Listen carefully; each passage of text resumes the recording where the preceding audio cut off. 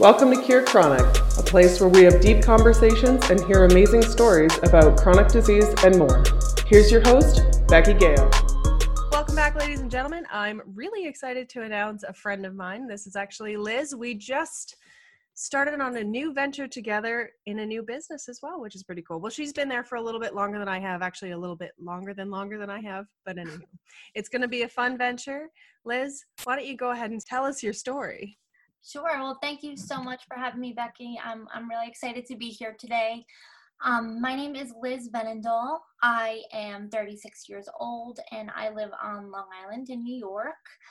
I am a mom to 3 awesome kids and I have cerebral palsy. So I'm just really happy to be here today to share my story and my experience with CP.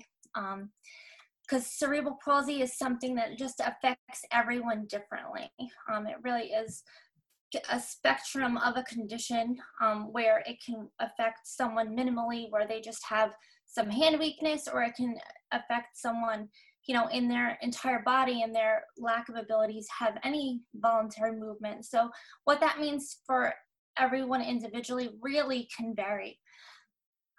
What that means for me is I was diagnosed when I was 1 year old.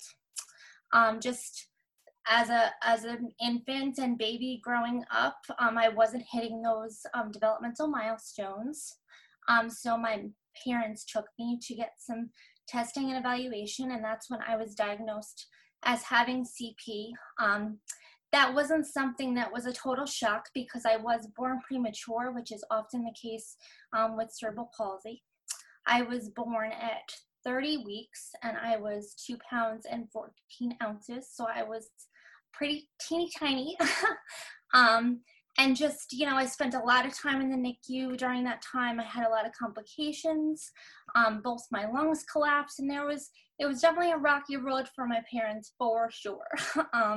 So I came through that experience and, was growing, but just not where I was developmentally supposed to be or where my parents expected me to be. So typically with CP, it's often that people are diagnosed around 1 year of age. I was diagnosed with spastic diplegia, which means it just affects my lower limbs. So for me, once I got that diagnosis, that really began, and really all that I remember, because I was so little, just constant physical therapy, constant surgery. I've had a lot of orthopedic surgeries over the years. I would say at least 20, at least 20 surgeries. A lot of them were to just eliminate the spasticity that I was feeling, a lot of muscle releases, and a lot of just orthopedic surgeries to try to help me as I would grow and develop, and my body would change and my bones would change. And it always felt like there was a lot of guesswork as to what that would mean for me. And I do think that kind of remains the same to this day. But what cerebral palsy really is, it's a neurological condition that just affects the motor cortex of my body. So as I go to move, my body is constantly telling my muscles to remain tight. So it's almost as if you're moving and you have rubber bands against your muscles pulling you back, like resisting that motion. So it's just really, when you go to ambulate, and I am fortunate that I can walk independently. That's not always the case with CP, but when I do that, it affects my balance. I have a limp that is pretty pronounced, and it's difficult. It's difficult to move. For me, I do feel fortunate in that I have a lot of different mobility aids. So depending on where I'm going and what I'm doing, I have a wheelchair that, if I just want to go out in a crowd, I don't want to worry about being knocked down or just getting tired. I'll just roll around and live it up. And that's great. And I have crutches, and typically that's what I do I'll go out with one crutch because now that I'm a mom, I need to hold a hand. And I have a cane, and when I'm around my house, I just lean on my environment. So I appreciate, that I have different tools that I can turn to depending on my circumstances and what I need, and they're available to me to just make me feel safe and comfortable and enjoy what I'm doing. So that's kind of what my day-to-day looks like as far as what I need. But I'm just glad to be here because I feel like CP really is misunderstood, and especially in the adult community. It's really seen as a childhood disability, and so often the narrative around CP is all around children. And it's all around the fact that CP isn't a progressive condition, which is true from a medical standpoint, where often it is a brain injury at birth that causes CP, and so that is what it is, and it's not going to change or worsen. However, the wear and tear on your body as you grow in age, it's substantial. I mean, I have I would say a mild-ish case of CP, but it just, as I've grown and my body's changed, and just how I navigate the world has changed, and how it hurts has really changed. So I think that's a huge misconception, is that, and that's what I was always told as a kid, was that, you're really fortunate, which I still believe to be true. In the scheme of CP, I am really fortunate, but I was always told, and I always expected that it was just going to be what it was, and it definitely is not something that stays the same. It's persistent, and the other chronic conditions that become prevalent because of cerebral palsy, the secondary conditions, just like arthritis and things like that, are, often overlooked. Definitely. I think there are so many different conditions as well that cause arthritis, and it's just so frustrating. It's like the secondary to all chronic disease for whatever reason. Yeah. I think I was about 12, and they said, "Oh, you're riddled with arthritis." I'm like, "Okay, that's good." What is that? Yeah, what is that about? So, yeah. So what do you think was the hardest thing that you had to go throughout all of this? I would say just growing up, and even now. I mean, I've come a long way, and I've grown and matured.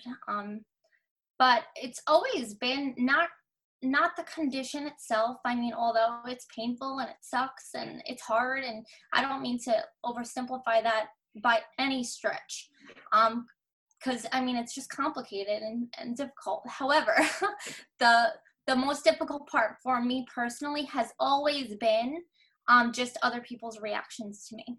And so it's interesting because if I'm at a restaurant and I'm sitting with friends and we're just hanging out, and new people come and sit down and join us, no one knows that I have a disability.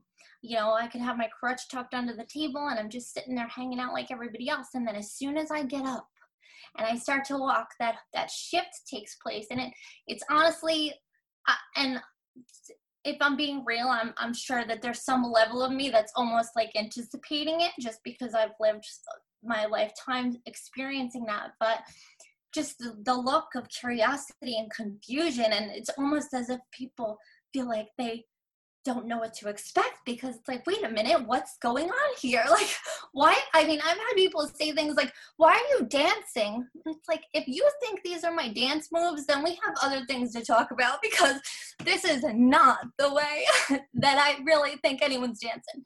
But I mean, so funny. Yeah, it's just, like, the instant reaction it's wild. Like, and that is on a spectrum of its own too. So it's just that like hurts, because it's just that reminder of you are different. You are different. You are not like everybody else. And people, I think, have the best intentions, but sometimes saying nothing it says everything, you know, those looks and just the fact that it becomes the elephant in the room. It's like, this is not an issue for me. Like, we can talk about this and you can ask me, and if I don't want to tell you, I'll tell you I don't want to tell you, but like, it doesn't need to be a thing. And just from acquaintances to strangers and, you know, mothers with their children, especially now that I'm a mom, my kids talk about how I'm disabled. I mean, almost at least once a week, I would say, because my son is 8 and my daughters are 5. And so even this week, my daughter Scarlett wanted to ride her bike, and has training wheels. And so she's saying, Mommy, can you go with me to ride my bike? And I was like, no, not right now. And she goes, oh yeah, that's right. Cause you know, when you walk, you need to hold on to things. So you probably can't help me with that, could you? And I was like, I'm not the best person for that job, babe. No, I'm not. So, and it's just, I just want them to know that in our house, and like, you can talk to me about everything. And if that's picking apart all the little pieces of mommy, then that's okay, because there's no shame there. So I just really, even just with other children and parents, it's like, you know, that whole, shh, don't look at her and don't ask that, and that's rude. It's like, that's like, children are children and they have questions, and like, why don't we just, if your child's asking you a question about me, like, why don't you answer them, or instead of shushing them, or you can ask me. Like, I find I'm an approachable person, and I get that that's weird and awkward in truth, but it's just that whole, just the stigma of being different and disabled, and it makes you feel broken. Definitely. And I don't understand why people go from, you know, you could be having such a nice time at dinner, laughing with your friends, having a great time with these other people, blah, blah, blah, blah, blah. And then as soon as you get up to leave, or you tell them that you have a disability, if you have an invisible disability like me, it's like you're all of a sudden different, even though you're not. Yeah. You know, and it's so interesting too, because like for me, for example, I'm an open book about my disease, like have at her. I actually know a ton more about other diseases now from doing this podcast as well. Mm-hmm. But it's like, you know, here we are, the people that are suffering with disease, and you know, if you want to know something, have at her. Like, ask me. I don't care. Like, I have to live with this. I go through the ups and downs, through the ebbs and flows of this disease. Like, it's just, it is what it is. It's not that I'm a different person. I just live with a disability. It just, you know, like, it's like people that don't have limbs. It's like, well, you don't have an arm. Well, I have a disability. Big freaking deal. It's not a big deal. Right. Yeah. Like, it's so weird, but it's true though. Like, it's so frustrating. People just automatically change for whatever reason, which is the number one reason why I'm making this podcast, so that people stop doing that, because it needs to become more normal. There are so many people out there with disease. It's not an uncommon thing. Not at all. Not at all. And, you know, unfortunately, it's like as we grow and change, I mean, things pop up. People, it's like, just because you don't have a condition now doesn't mean you're not always going to have a condition. And I just think as people, you know, everyone has their stuff. Like, everyone has hardships and struggles and issues. And I just wish that disability was lumped in with that, because I really don't see it as any different. 100%. Like, and I find that it's amazing what happens when people say like they have a disease, but then somebody else develops cancer, and the different dynamic of just those two different things. Mm-hmm. It's, you know, but I think that the fact is there's so much talk and there's so much understanding towards cancer and what it is and that sort of thing, that everybody knows about it. But as soon as you talk about the fact that, like, oh, well, I have CP, or, oh, I have Crohn's disease, it's like, oh, okay, well, what is that? Like, you know, it's like, it's just not talked about enough, that people don't think that it's a well-known fact to be a normal thing, if you will. Right. Which is crazy, because I just feel like, I mean, with CP, there's 17 million people in the world with CP. Like, why is this not talked about more? And why isn't it more, you know, the research there, or just the awareness? Yeah, 100%. Exactly. Why?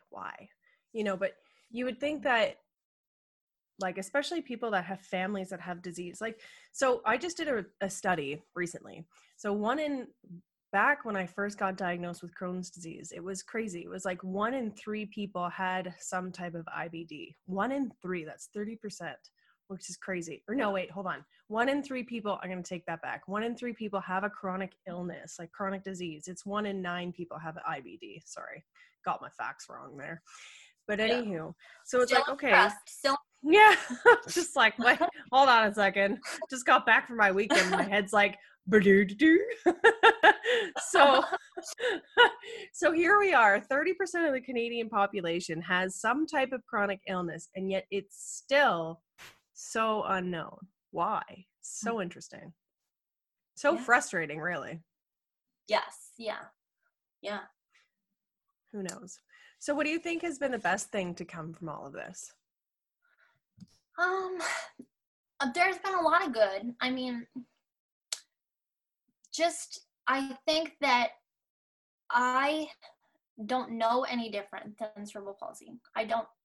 That's all I know. So, for me, this just is my life, and I have a acceptance and appreciation for my life and what that looks like. And part of that appreciation is really knowing that I have a unique perspective that other people don't have. And I think that just human nature is you don't really understand something unless you walk in someone's shoes. It's just the way it is. And we try to educate ourselves and be compassionate and learn, but you don't really understand. And I think that as someone with a disability, of course, I don't know everyone's unique situation, but I do understand what that feels like. I understand what it feels like to be misunderstood, to be, feel alone or feel isolated or feel like,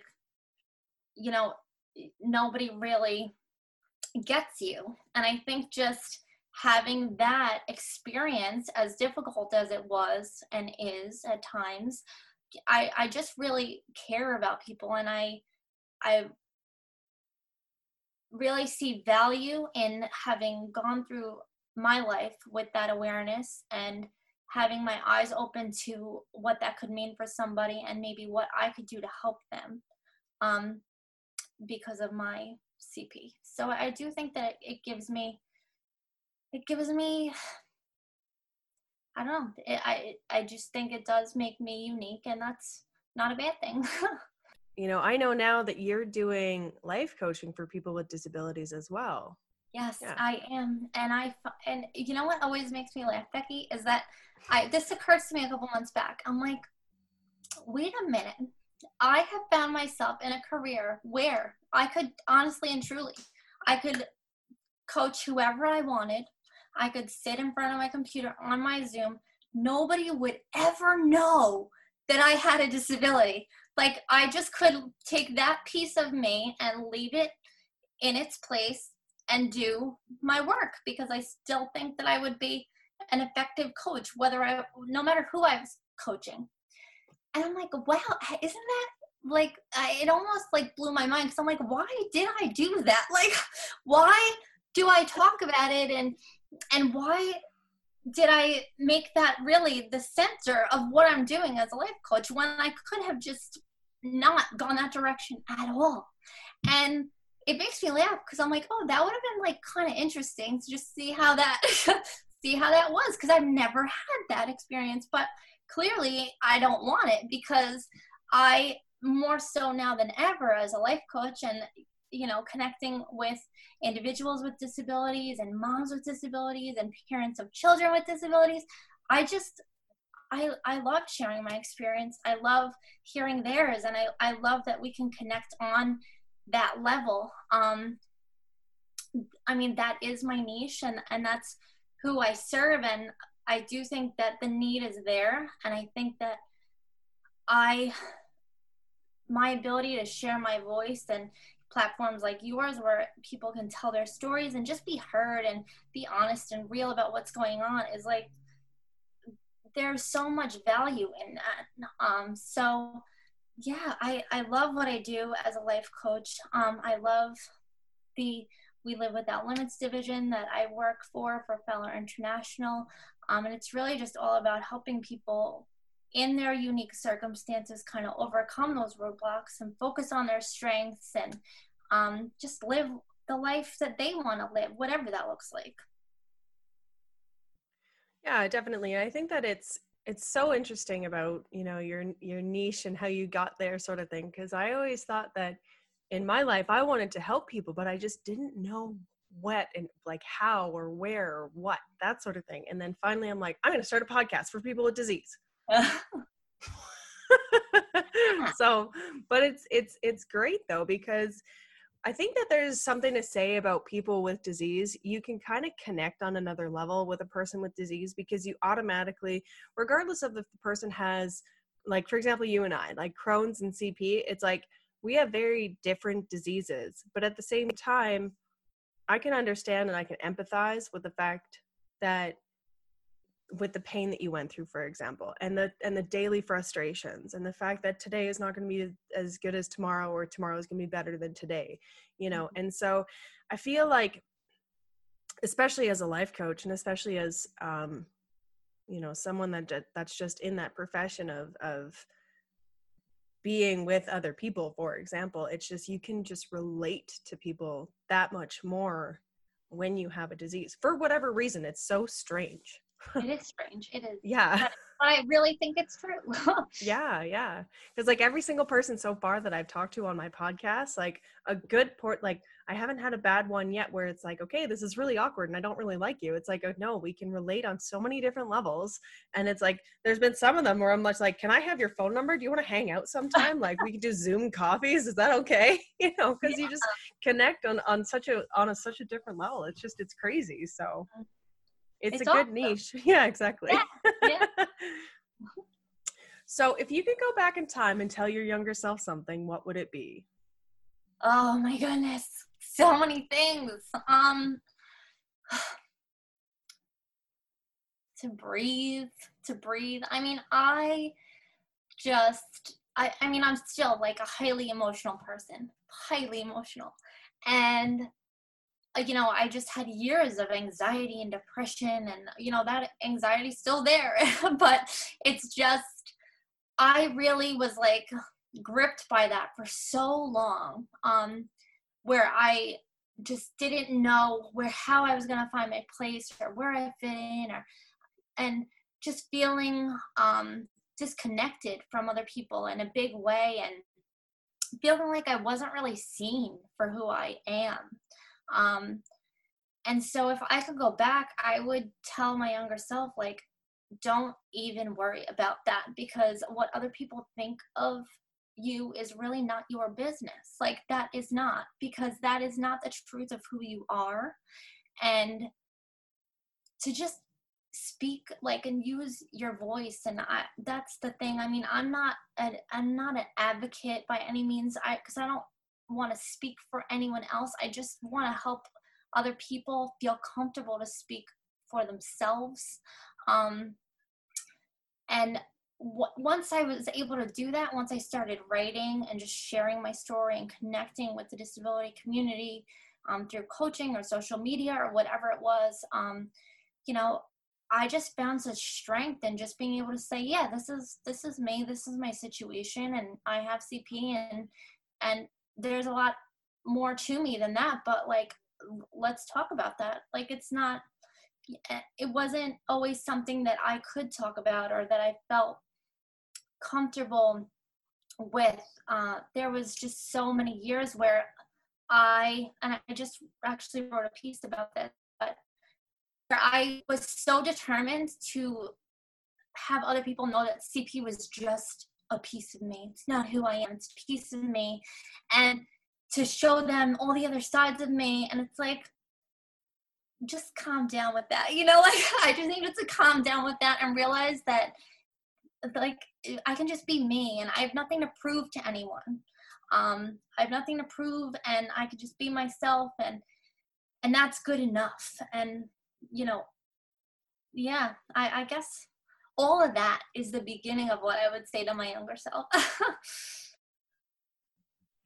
Definitely. And it's amazing when we start taking control of our lives and we don't allow the disease to control us. You're right. It's like, we're not the disease. It's just it's just what we have. It's not a big deal sort of thing. And I think that there are a lot of people, especially when you get first diagnosed with something, or when you're not as, like, I just find that in your 20s, it's just a really, really harsh rocking ship, especially you're dealing with, just coming out of being a teenager. So you're not very like witty or smart or like wise, I should say. You could be smart, but you're not super wise.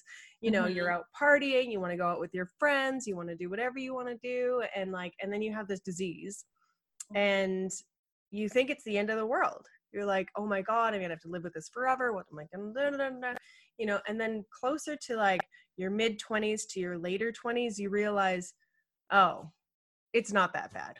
I can live with this. It's fine, and then you get to a stage where you're just like, yeah, like it's like in the back of my mind, like it's, my Crohn's disease, it's that thing in the corner over there, way over there. It's not a big deal. Here I am though. Yeah. Yeah.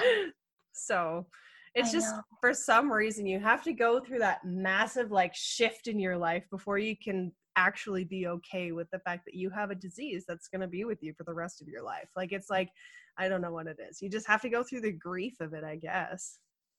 Yeah. I mean, I definitely felt that, even as someone who, I've had this my entire life.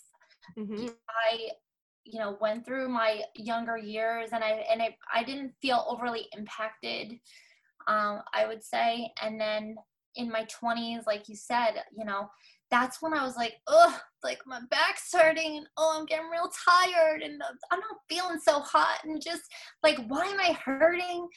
And then it was like, I just felt like year after year, I was like getting worse. And I'm like, wait a second, like I have a problem here. Like this is getting really bad, really fast. And at that point, by the time that I was like, got my head out of the place of denial and realized like I have a situation on my hands here. I was married and had 3 kids, and my son, my son's 8, and then I have my twins are 5. So I had 3 little ones, and I was like, I'm a horrible mother. Like, I'm not even going to be able to take care of them because I felt like I was 80. I literally felt like I was just going downhill fast. And so I eventually came to one day I called my mom up and I just like lost it. And I was like hysterical and I couldn't even talk. I was so hysterical. And I was like, I'm in pain every day. Like I can't even move. I feel like I can't move. I don't know what I'm going to do. Like I was scared because I just felt the decline as my little kids like crawling around the floor. And I was like, this is like too much for me. So then, just having that moment of, okay, like, you are in pain and you can't deny it anymore, because I mean, nobody in my life knew that I was in so much pain because I didn't want them to know.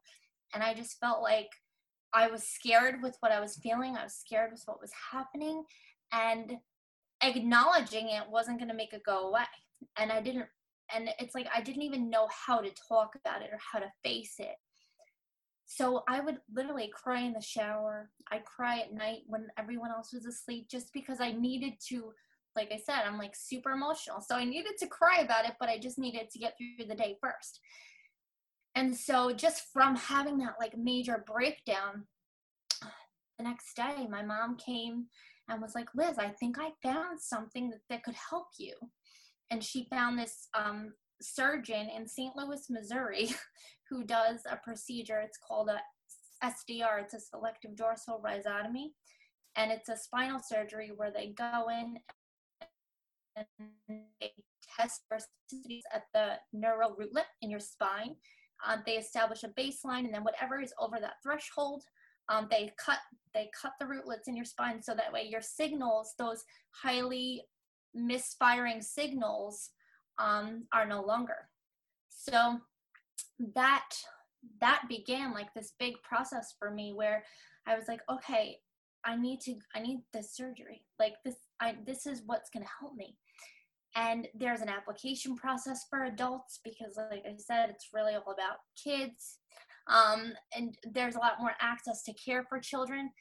So I just really, that fueled me forward and like got me healthy. I lost a substantial amount of weight. I started exercising and getting myself fit just so I would be a candidate for this surgery. And ultimately I was, and I had the surgery. It was the 3-year anniversary of that operation just this month. But just having that breakdown of like, there needs to be something else that I can do here, because I don't know what things are going to look like if I don't make a healthy change or any change. And so that was life changing for me, just going through that operation. And I still have CP. It didn't cut all the spasticity away. It didn't, there's no cure, and that's not it either. But I mean, it really made a big difference for me, and just feeling better and just having a little bit more ease of motion and cut back on my pain. So I think the breakdown is a beautiful thing sometimes. I think that it's the beginning of a new way. Definitely. And I think that, there's so many people out there, and like I am a huge candidate of this, that when you get a disease and you go through a denial phase for sure. And I think I went through a denial phase for about 8 years of like, I don't have a disease, I'm fine, whatever, I'm fine, right? But then once you realize that, okay, maybe I do have this disease, and this is like what my life looks like, that's when you kind of spiral, and you suppress emotions. You don't want to talk about it because you don't have the disease, right? So for 8 years, I didn't have Crohn's disease. I was just suppressing emotions though. Mm-hmm. And when you have those blow-ups and you have those times where, okay, what do I do? It's like, number one, it takes so much weight off your shoulders. Like, okay, I can handle this. I can deal with this. What's my next step? But also, when you have these emotional breakdowns, you most of the time break down to someone who loves you, and now they understand you and understand your disease more. And so your support system kind of grows from there. But the other crazy thing I think that happens once you have that initial breakdown is it opens you up to becoming more vulnerable about your story, which is so important, because then you start talking about it more and more and more. And then it just, it becomes a part of you, but then you become comfortable with it. And then it's like, okay, well, this doesn't define me anymore. Even though for such a long time, it's like you deny. So, so interesting. Our brains are weird. Like so weird. I know. It is. Why do we do this to ourselves? right, I know. And like you said, it's so interesting, because that was my experience as well. Just like going through that process of realizing that like adults with CP have this progression of just pain and discomfort. And I don't want to speak for anybody else, but I think that, just like I said, often the wear and tear is a really real thing. And just for me to be someone to say, to, write an article or just talk about my experience with that, it's connected me with so many amazing people in my life. People that I've had in my life that I never had that dialogue with, that really didn't understand what I was, going through on a day-to-day basis, because I didn't want to talk about it and they didn't want to ask. And then other people that I never even met, that I wouldn't have met if I didn't go through that experience. And just, it's been such an amazing thing. I think it's quite enlightening. And it's also, I don't know, when it opens you up to having that different support system, it's totally different, because it changes you for the better. Like, you become a stronger person, you become more wise, you become an advocate not only for yourself, but you also are there for other people. And so, when you start, for me especially, it's like when you start helping other people with disease, you not only become more comfortable with what you have, but it's almost like my disease got better because of it? Like, it's like you're helping them. I don't know what it is. It's like that reverse, not even blah, blah, blah. Reverse psychology. Yeah. What is it? Like reverse whatever. So yeah, I don't know. Yeah, It's me interesting. neither, but it is. I'm just gonna go with it. It's fine. I'm with you, Becky. Exactly. You're like, I fully support you. Yes. Awesome. So do you think that spinal surgery was the thing that helped you the most up to now, or are you thinking about doing anything in the future to help you anymore? Or? Yeah, I mean, definitely that my SDR surgery helped me the most, hands down. I mean, I've had so many orthopedic surgeries, and I don't know if they helped me, to be perfectly honest with you. Like, I don't know what shape I'd be in had I not had them. I know it was really tough to go through and painful, and this was kind of different because it was like a neurological spinal situation where it wasn't an orthopedic recovery. It was retraining my body and like my neural pathways, so it was pretty wild to go through. But I think that was a tremendous source of relief for me, for sure. And down the road, I mean, I've had 2 bilateral osteotomies, and like, so they've carved out hip sockets for me and pinned them in place and taken the pins out and done it again, and just because of my hip misalignment and the weakness in my hips. So I've always been told that I'm going to need a hip replacement. My hips don't bother me in the slightest. Like, they really don't. I mean, they look like a hot mess, but they don't bother me. So I feel like, funny. yeah, I feel like that's going to happen at some point, because I've been hearing this was going to happen for, I mean, 20 plus years. It's like, you will need new hips. It's like, okay. So that's down the road, I guess, but so far so good. I mean, if not for that, I don't really foresee needing much else. But you never know. You never know. Yeah, and if that one surgery helped you that much, I mean, like, maybe you can just get it again, you know? So if things get worse again, hopefully they just don't. Yeah. Yeah. And I mean, that's something that, like, the misfiring, like, nerves that made my muscles super spastic and tight, like, they're cut. So the majority of my pain that I was feeling, it is gone. And that's not the case for everybody that has a surgery, but that was my experience. And so that was like night and day change for me. And I just still have the, you're 36 and slept wrong, so now your back's killing you for a week. And oh my God, I get that too. Yeah, like, I feel like some of this, and that's the thing though, it's like, how do you separate? It's like, there was a time in my life where I was like, oh, this is my CP and this is my CP, and then I'm like, wait, no, I'm just getting old. Like, yes. And then when you come to that realization, you're like, damn, I'm not 22 anymore. What happened? Right, exactly. That's so funny. I know, it's so true too. Like, going camping these past 2 days and you'd sleep on an air mattress, you're like, oh, I'm 30 going on 84. Yeah. I don't know how you did that. I did that once recently. I felt like I got hit by a truck. Oh my gosh, yeah. I don't know. Well, and so like I used to like to drink alcohol all the time. Like when we go out camping, like whatever, you get a little tipsy and then you kind of like pass out a little bit. So I'm sure like when you go out camping and you're drinking, it's like, okay, it's a little bit different. But now I'm trying really hard to not drink alcohol, like, at all. And so it's so different because you go to bed, you're not very comfortable to start off with. And you wake up and you're like, why is this a thing? How is this a thing? Yeah. Sober camping, not that fun. Yeah, exactly. Awesome. I have another question for you. Do you did they give you a reason, or your parents a reason, why you were born that prematurely? No. I mean, I'm probably gonna go ask my mom that when we end this. But as far as I know, no. I just know that she went into preterm labor, and then she also, I have an older sister and a younger brother. So my sister was just a typical birth experience. I think she might have been like at her due date or even a little past.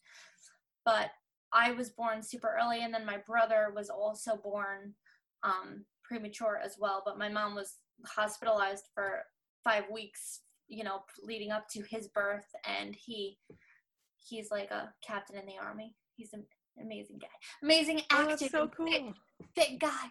So That's awesome. I mean, yeah, no, he's awesome. But but I don't really know why. But I also, my kids were born premature. My son was a little bit premature, and my girls, but they were twins, were born at 32 weeks, so they were super, super premature. But How long is an actual term? I can't remember. Is it 37 weeks? 40? 40.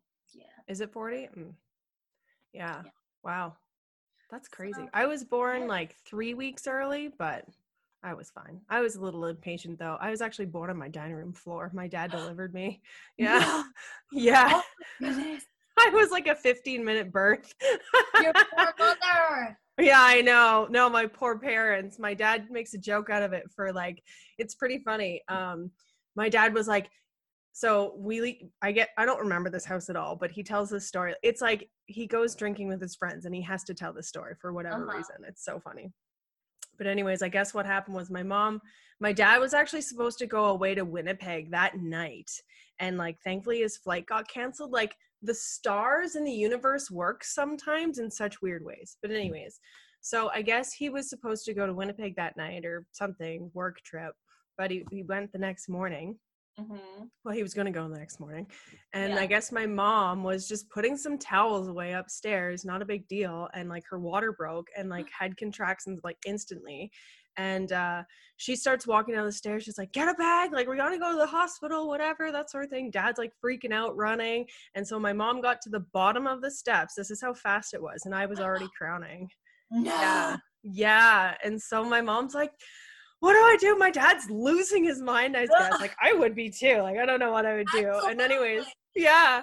And so, like within minutes, like I was born in my dad put me on my mom's belly and he just stared at me, I guess. And my mom's reaction was like, Hugh, would you go get some effing towels? No, what did he say? Go call 911.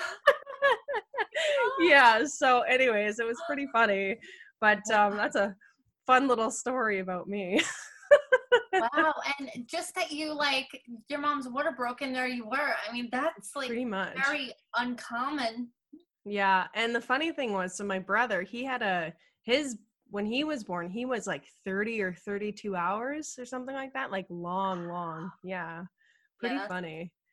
I know. It's just crazy when you think about that stuff. My dad jokes about it all the time now because he's like, you know what was really such a piss off? Your mom had to lay down on the carpet. The linoleum was 2 feet away. Oh, man. Yeah, how do you clean that up? I don't even know. Apparently he was up until like 5 or 6 in the morning with like a shop vac and like a cleaner. I don't even know. I don't want to know. Like, whatever. Yeah. So, sidebar there. But yeah, so could you give any of our listeners a bit more advice for their struggles? Oh, what?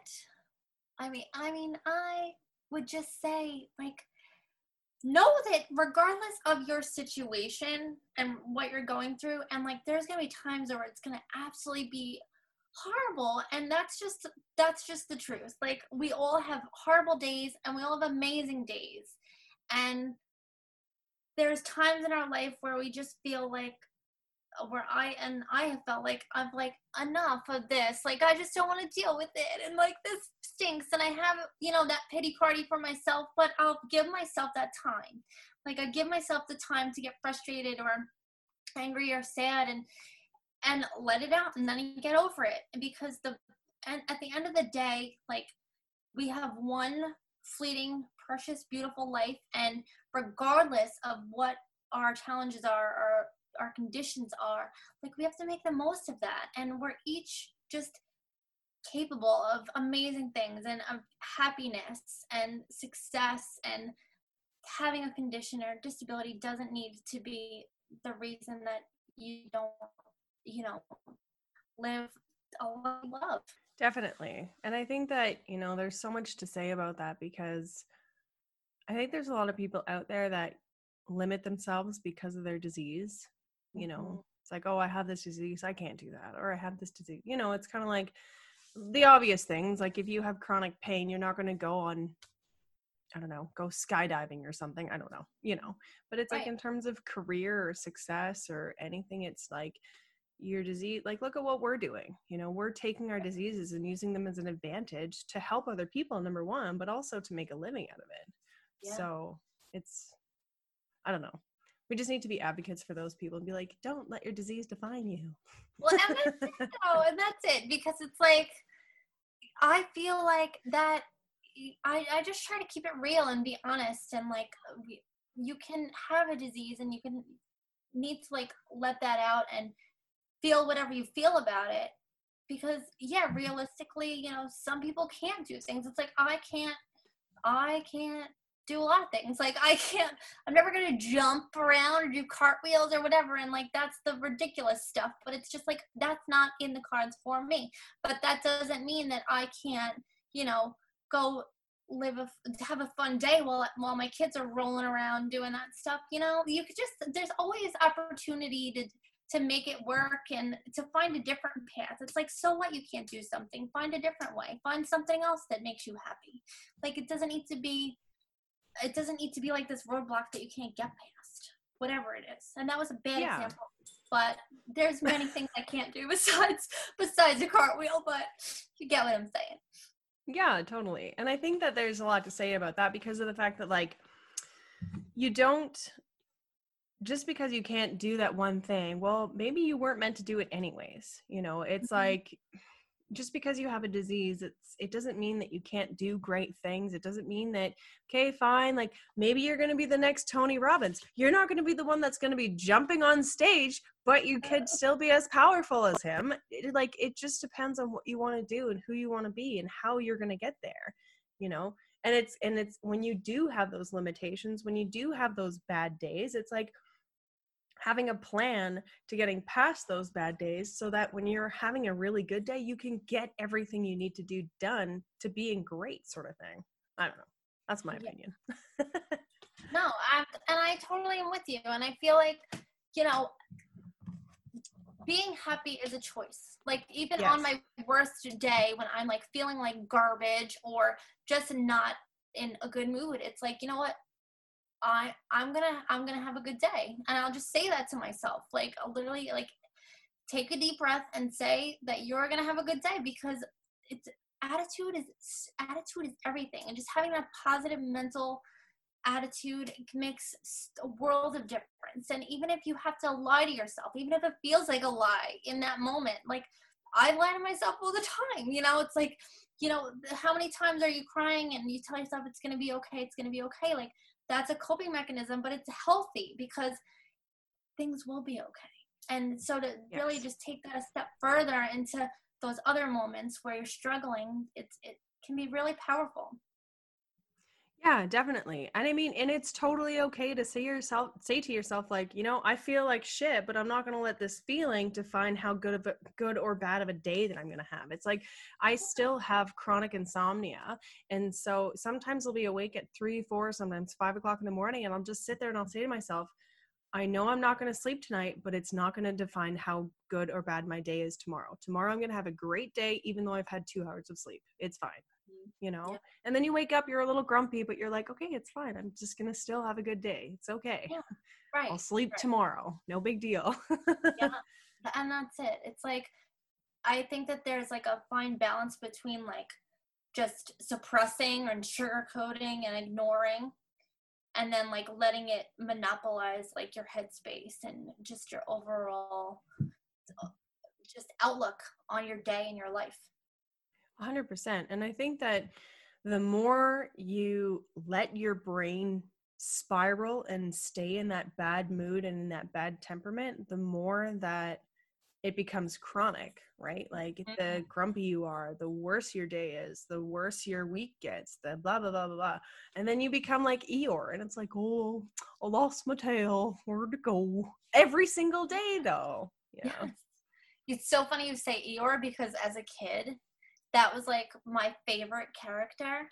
And now I'm like, I was probably my favorite character because I was like super just sad all the time. Like, like I identified with that. And now I'm like, oh, I don't want to be Eeyore. Yeah, exactly. I want to be like Happy Little Pooh Bear. Yeah, or like Tigger. Maybe not that crazy though. That's like my dog. My dog is Tigger. But yeah, and it's actually so funny that we talk about that, because I've been so whenever me or my boyfriend have a bad day, it's just the funniest thing, because they'll go up to each other and be like, "Did you lose your tail?" So it's so funny. But then it immediately kind of puts a little smile on your face. You're like, yeah, I lost my tail today. It's so funny. A little levity is a beautiful thing. Yeah, totally. Simplicity, right? That's it. Awesome, Liz. Well, thank you so much for your time and your advice. How can our listeners get in touch with you? Thank you, Becky. This has been awesome.